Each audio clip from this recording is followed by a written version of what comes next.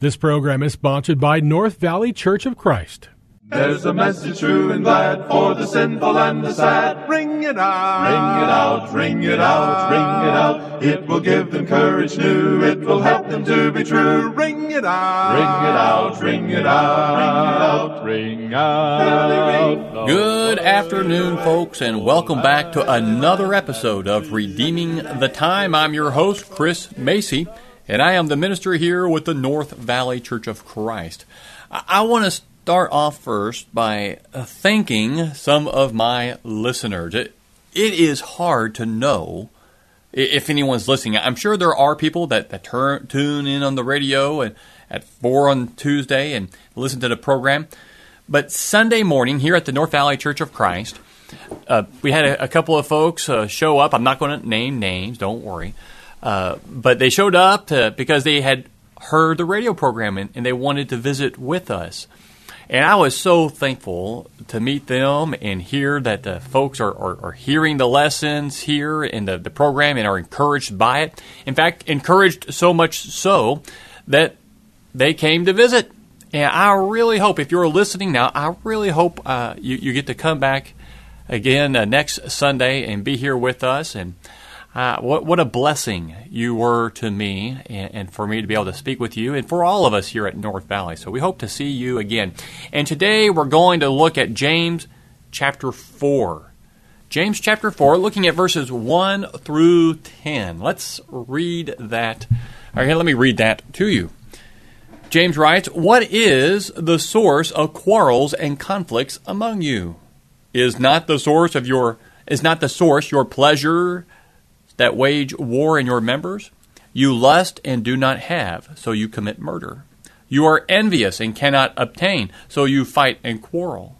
You do not have because you do not ask. You ask and do not receive, because you ask with wrong motives, so that you may spend it on your pleasures. You adulteresses, do you not know that friendship with the world is hostility toward God? Therefore, whoever wishes to be a friend of the world makes himself an enemy of God. Or do you think that the Scripture speaks to no purpose? He jealously desires the Spirit which He has made to dwell in us. But He gives a greater grace. Therefore it says, God is opposed to the proud, but gives grace to the humble. Submit, therefore, to God. Resist the devil, and he will flee from you. Draw near to God, and He will draw near to you. Cleanse your hands, you sinners, and purify your hearts, you double-minded. Be miserable and mourn and weep. Let your laughter be turned into mourning and your joy to gloom. Humble yourselves in the presence of the Lord, and He will exalt you." Clearly, the theme of this section is worldliness. Worldliness. James uses that term world twice in verse 4. He talks about friendship with the world as being hostility toward God. And there's various ways in which that term can be used throughout Scripture. But here, James is using this term as it refers to what our earthly circumstances offer us that opposes God. It's similar to how John uses the term in 1 John 2:15 when he says, "Do not love the world nor the things in the world." And that's how James is using this term here as well. We Christians have been separated from our former relationship with the sinful world. We once walked according to the course of this world, but we escaped the corruption that's in the world by lust, so we're no longer of the world, are we? No, we've overcome the world by faith. In baptism, we were crucified to the world, and the world was crucified to us, so that we died to the elementary principles of the world. Yet there is always a danger of a Christian falling back into the ways and corruption of the world, as did Demas over in 2 Timothy 4, who loved this present world, right? In chapter 3, the previous section of James, in verses 13 to 18, James was contrasting the wisdom of the world with the wisdom from above. He now seems to be indicting his readers as following the wisdom of this world when he asks that question in verse 1 of chapter 4. What is the source of quarrels and conflicts among you? Apparently, those receiving this epistle were in a state of disharmony.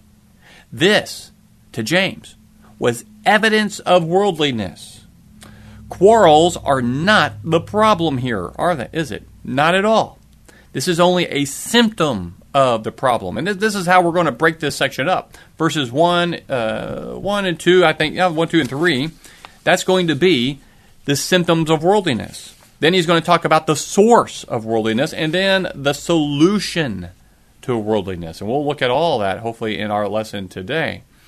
And so, James answers that initial question, what is the source of quarrels and conflicts among you, with the rhetorical question, is not the source your pleasures that wage war in your members? That external conflict between brothers is a result of worldly desires within them. And so James uses that term pleasures. It's synonymous with the word lust. It means to have selfish desires or feelings that, please only themselves. And you see that word members there.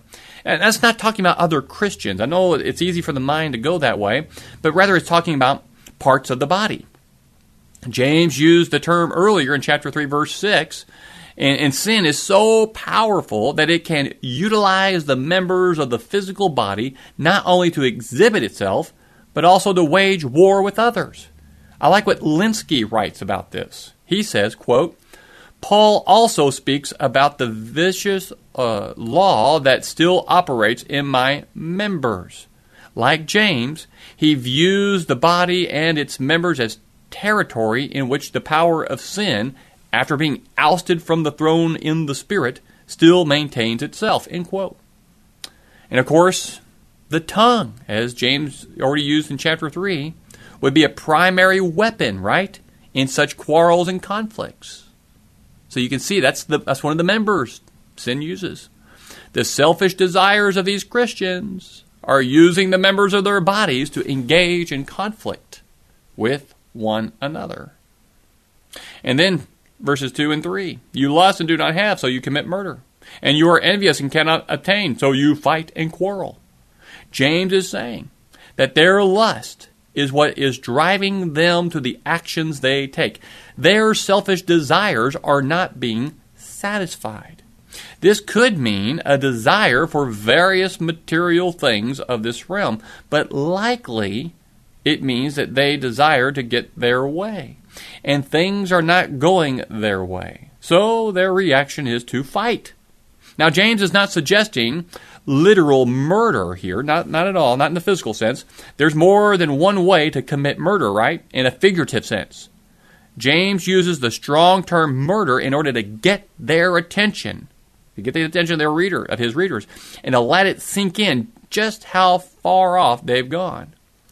We may kill off someone in the use of our tongue by discouraging them, or by slander, or by means of other verbal attacks. James ends verse 2 with the statement, you do not have because you do not ask. And he elaborates in verse 3, you ask and do not receive because you ask with wrong motives. Why? So that you may spend it on your pleasures. The asking seems to be in reference to prayer, and James condemns them for fighting rather than praying for what they want. One who is intent on getting his own way would not consider petitioning God, since prayer is a submission to the will of God. Yet, when they finally decide to pray, they ask with selfish motives, for which God will not grant positive answers. The purpose behind these requests to God does not have in mind godly results. That's the symptoms of worldliness. And if you got those kind of symptoms in your life, well, red flags, right? But what is the real source of the worldliness here? If those are symptoms, what's causing this? Well, that's verses 4, 5, and 6. And James indicates the great problem of worldliness. It is described here in verse 4 as spiritual adultery when he says, you adulteresses, do you not know that friendship with the world is hostility toward God? Therefore, Whoever wishes to be a friend of the world makes himself an enemy of God. The church, of course, is viewed as the bride of Christ. So when we are unfaithful to our husband, we commit spiritual adultery. It is like a woman who is married to one man, but prefers the company of other men. We are just as unfaithful if we put the things of this world as a priority over our relationship with the Lord. And then James expands on this spiritual adultery imagery by speaking of God's jealousy in verse 5 when he says, "Or do you think that the Scripture speaks to no purpose? He jealously desires the Spirit which he has made to dwell in us." What God wants is really what every husband wants in a wife. He is not looking for merely a faithful wife, but also a bride in love with him. That term Spirit, I don't think that's referring to the Holy Spirit in the sense that some have used the passage to refer to an indwelling of the third person of the Godhead. I think Spirit here is the human spirit, consisting of the mind and heart of a Christian. God wants us to give our whole selves to Him, not just our behavior, but our entire inner man. Just like in Malachi. You may remember if you've read that recently, in Malachi where it talks about the Jews are coming to bring their sacrifices to the Lord, and they're doing everything right externally. They're obeying the law and that they're giving these sacrifices, but in their heart, Malachi points out, they do it loathsomely. They don't want to do it. It's a burden to them. They'd rather be doing other things. And so God says, you know what? Keep your sacrifices. Don't give them. I don't want it. But they were doing everything right on the outside. But God didn't have their heart. They weren't giving their heart over to God, the spirit of man. And so he told them, forget it. And that's what he's saying here. God wants the heart. He wants us from the inside out.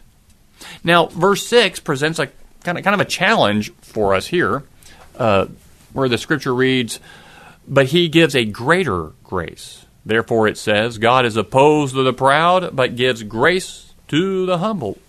What is this greater grace? Well, some have suggested that it is greater grace than the world offers us, and so a motivation to be faithful to God. Others say that greater grace just means that God gives favors of all kinds, and James is stating what his friendship toward us, his friendship, that is God's friendship toward us, means to us. And so James utilizes a scripture quotation at Proverbs 3:34, and the sense of the word proud there, and when it says God is opposed to the proud, is simply one who sees himself above others. So to seek friendship with the world over God, that's kind of an exhibition of arrogance, right? Pride in the things of the world is a hindrance to one's pursuit of God. Such an individual sets himself above the will of God and has enthroned self as his God. As the scripture teaches, those who arrogantly set themselves in opposition to God are cut off from His grace. Only when they return to Him in humility will they again become the recipients of His unmeasured favor. So, James may be saying that it is a greater grace in the sense that God is willing to forgive whenever His people repent. We received His grace in His giving us life and a spirit made in His image. We did not deserve such a gift. It is by grace that we have life. Then we sinned, right? And failed Him. But we are again the recipients of His grace if we repent and return. It may be that James is saying that when God made our human spirits dwell within us, it was by His grace that we received life.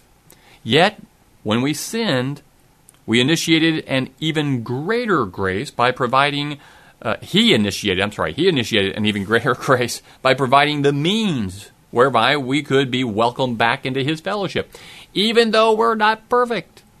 The original grace God gave us was before we had done anything good or bad.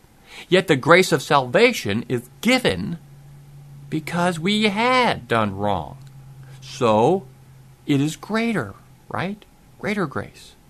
This seems to me to be more likely, a better understanding of the concept. The other interpretations have merit too, but, I don't know, think about that. It's kind of like, makes me think about Nebuchadnezzar when he came out on that patio in Daniel, the book of Daniel, and he looked at all his kingdom and he thought, oh man, look at all that I have accomplished. And so God cursed him because he didn't give glory to God until he came to his senses.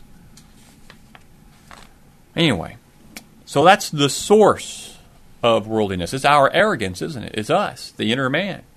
So if you have these red flags, you see the symptoms, you recognize the source, what's the solution to worldliness? What do we do about this? Well, that's verses 7 through 10. James gives us a 7-fold listing of ways in which we may combat worldliness in our lives. And that number 7, that's interesting. He uses 7 because that's the number that Jews understand as being God's will for man on earth. I'm not going to get into why that is. That's in other programs. But if you're interested, you can always ask me about that. Email me or come up here to North Valley and ask. But let's take a look at these 7. The very first one, found in verse 7, says this: submit to God. Here's the first solution. Submit to God. Submission is a characteristic of humility, complete opposite of arrogance, which is one of the sources of worldliness. So submitting to God means to place ourselves under the authority of God so that we obey His will instead of our own. It means to yield our own will to that of another. From a practical standpoint, we submit to God's will by following His Word. So, this will keep us from falling prey to the allurements of the world if we submit to God. Number 2, resist the devil. The word resist assumes that Satan will attack, right? And the tense of this verb implies that we can successfully withstand the devil, although it will require our fighting him off. And so this roaring lion, as Peter describes him, is actually a cowardly wimp whenever you stand your ground and resist his attacks. And James notes that he will flee from you. But you better have the armor on, right, from Ephesians 6:10. That's all we need to put the devil on the run. Submit to God. Resist the devil. Number 3, draw near to God. Draw near to God. Verse 8. Now, drawing near, that was an expression used of the priests of the Old Covenant. When, in their priestly work of offering sacrifices, they were first to consecrate themselves before coming to the temple or to the altar of God. And the Hebrews writer also picks up on this concept, and he encourages Christians to draw near to God in this same priestly manner. Drawing near suggests movement on our part. If you recognize the symptoms and the source of worldliness, that means you recognize that you've moved away from God. So now we need to move back. It is the desire for a close, intimate relationship with God. And He responds by drawing nearer to us. So we may, in a practical way, make this movement toward God through prayer, right? Through the study of Scripture and engaging in the worship assemblies and in many other ways. But those are the basics right there in a practical way. And kind of an excursus, I guess, on this. One other thing to draw near to God is to remember some of the things that Paul says in Philippians chapter 4. In fact, let me turn my Bible over there to Philippians 4 to what I'm thinking of. There where he says in Philippians 4:4, Paul writes, "Rejoice in the Lord always. Again, I will say rejoice. Let your gentle spirit be known to all men. The Lord is near." Your gentle spirit. Not an arrogant spirit, not a worldly spirit, but one that is focused on God. And how do you do that? Verse 6, "Be anxious for nothing, but in everything by prayer and supplication with thanksgiving let your requests be made known to God. And the peace of God, which surpasses all comprehension, will guard your hearts and your minds in Christ Jesus." Finally, brethren, here's the key right here.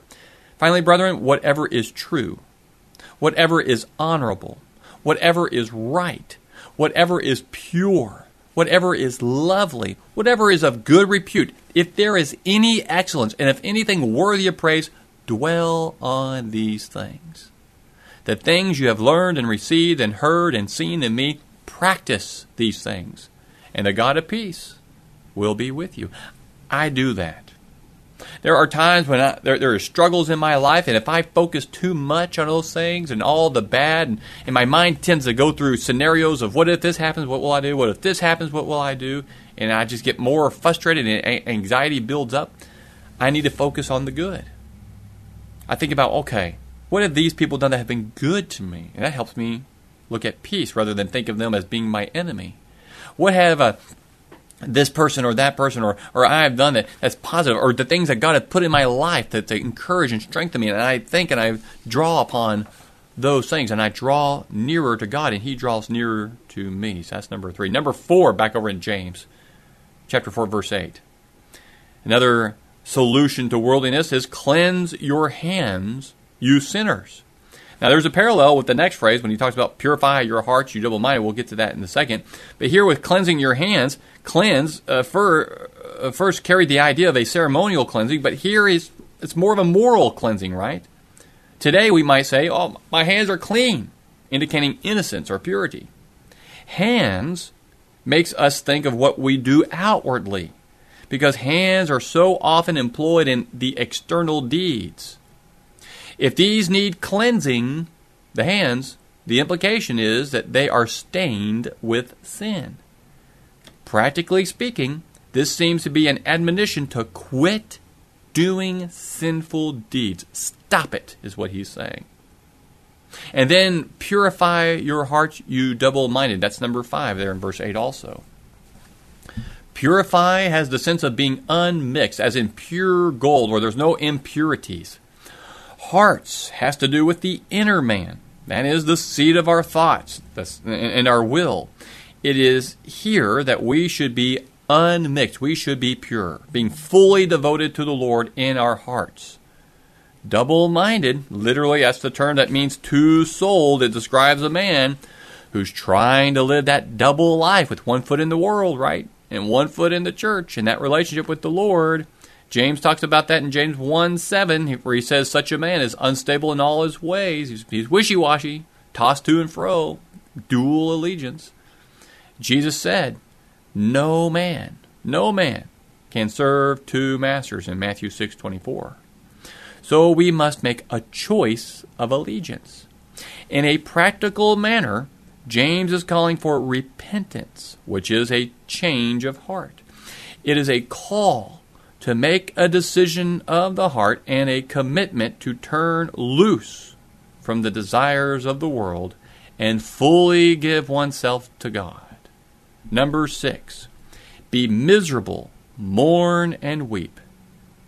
James is not suggesting that Christianity is a matter of gloom and agony and doom, stuff like that. He is speaking of the proper attitude toward one's sinful condition.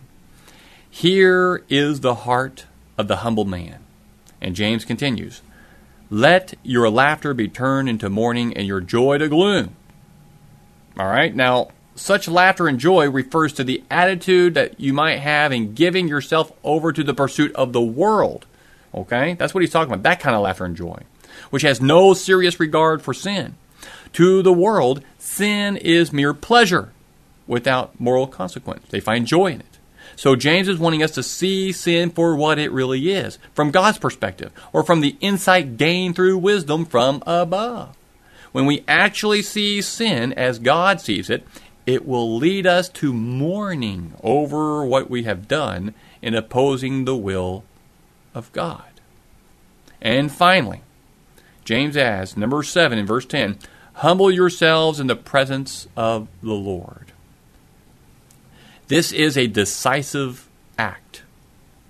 James wants us to fully, once for all, surrender ourselves to God. To say this is done in the presence of God is to recognize that we are all under that watchful eye of our Creator. While sinners should fear an all-seeing those who are living righteously, are grateful for his presence. James is advocating a turnaround for those who have been pursuing the world. These first century Christians needed to change their ways in self-humiliation. Sin is always a self-exaltation, right? Or a prideful rebellion against the will of the one who created us. The good news is that when you humble yourself to him, he will exalt you. We certainly do not deserve his acceptance of us, but he has provided the means by which we can be acceptable. The exalting is a lifting us back into a relationship with God. Some seek only the world's exalting, which is so temporary, but God's exalting will endure forever. James is teaching us in all these verses that true humility is the only way that we can become acceptable to God. He wants us to choose our friends wisely. To choose the world as a friend, that sets us in opposition to God. And such a choice is made by an arrogant, worldly mindset. There is no future in friendship with the world, because ultimately the world comes into judgment by God. So take a look at those things. Take a look at yourself and think about it. Are we worldly? You can know the symptoms. You can see the source. And here we have the solution in James chapter 4, verses 1 through 10. Thank you for spending your time with me this afternoon. Please find us on our website, www.nvcoc.net, and have a great, wonderful, blessed day. Sending out to sweep away till shall dawn the better day. Ring it out, ring it out, ring it out, ring it out, till the sinful world be won for Jehovah's mighty Son. Ring it out, ring it out, ring it out, ring it out. This program was sponsored by North Valley Church of Christ.